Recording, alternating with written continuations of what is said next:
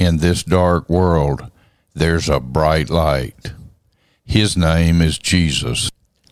Hey, this is Hollis McGehee with Follow Him Ministries, and our goal is simply that, to follow Him, to follow Jesus in all that we say and do and think, and the Word of God is our guide in all things.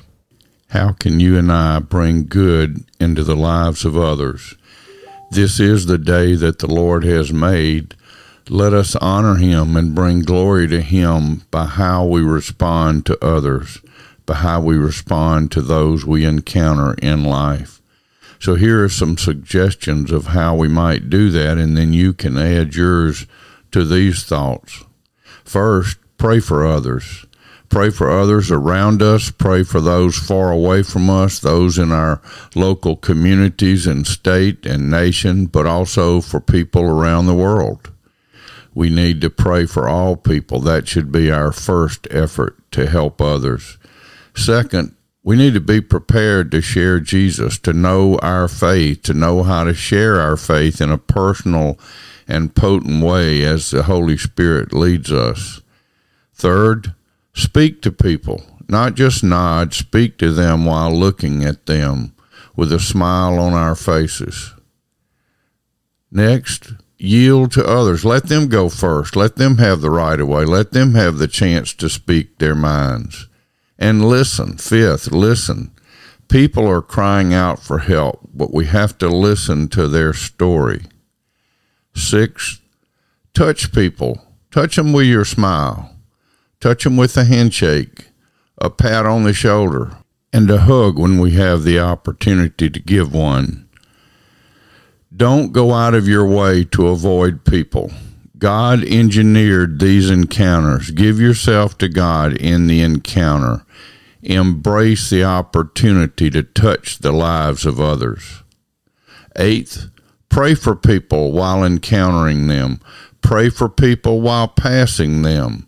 Pray for the people in the homes as you pass them, the cars that pass you and as you pass them. Pray for other people. Always pray. Ninth, look for ways to engage others in heartfelt conversations about life. Let the weather lead the conversation, if you will, but then turn it. Say, how are you really doing? How are things going for you?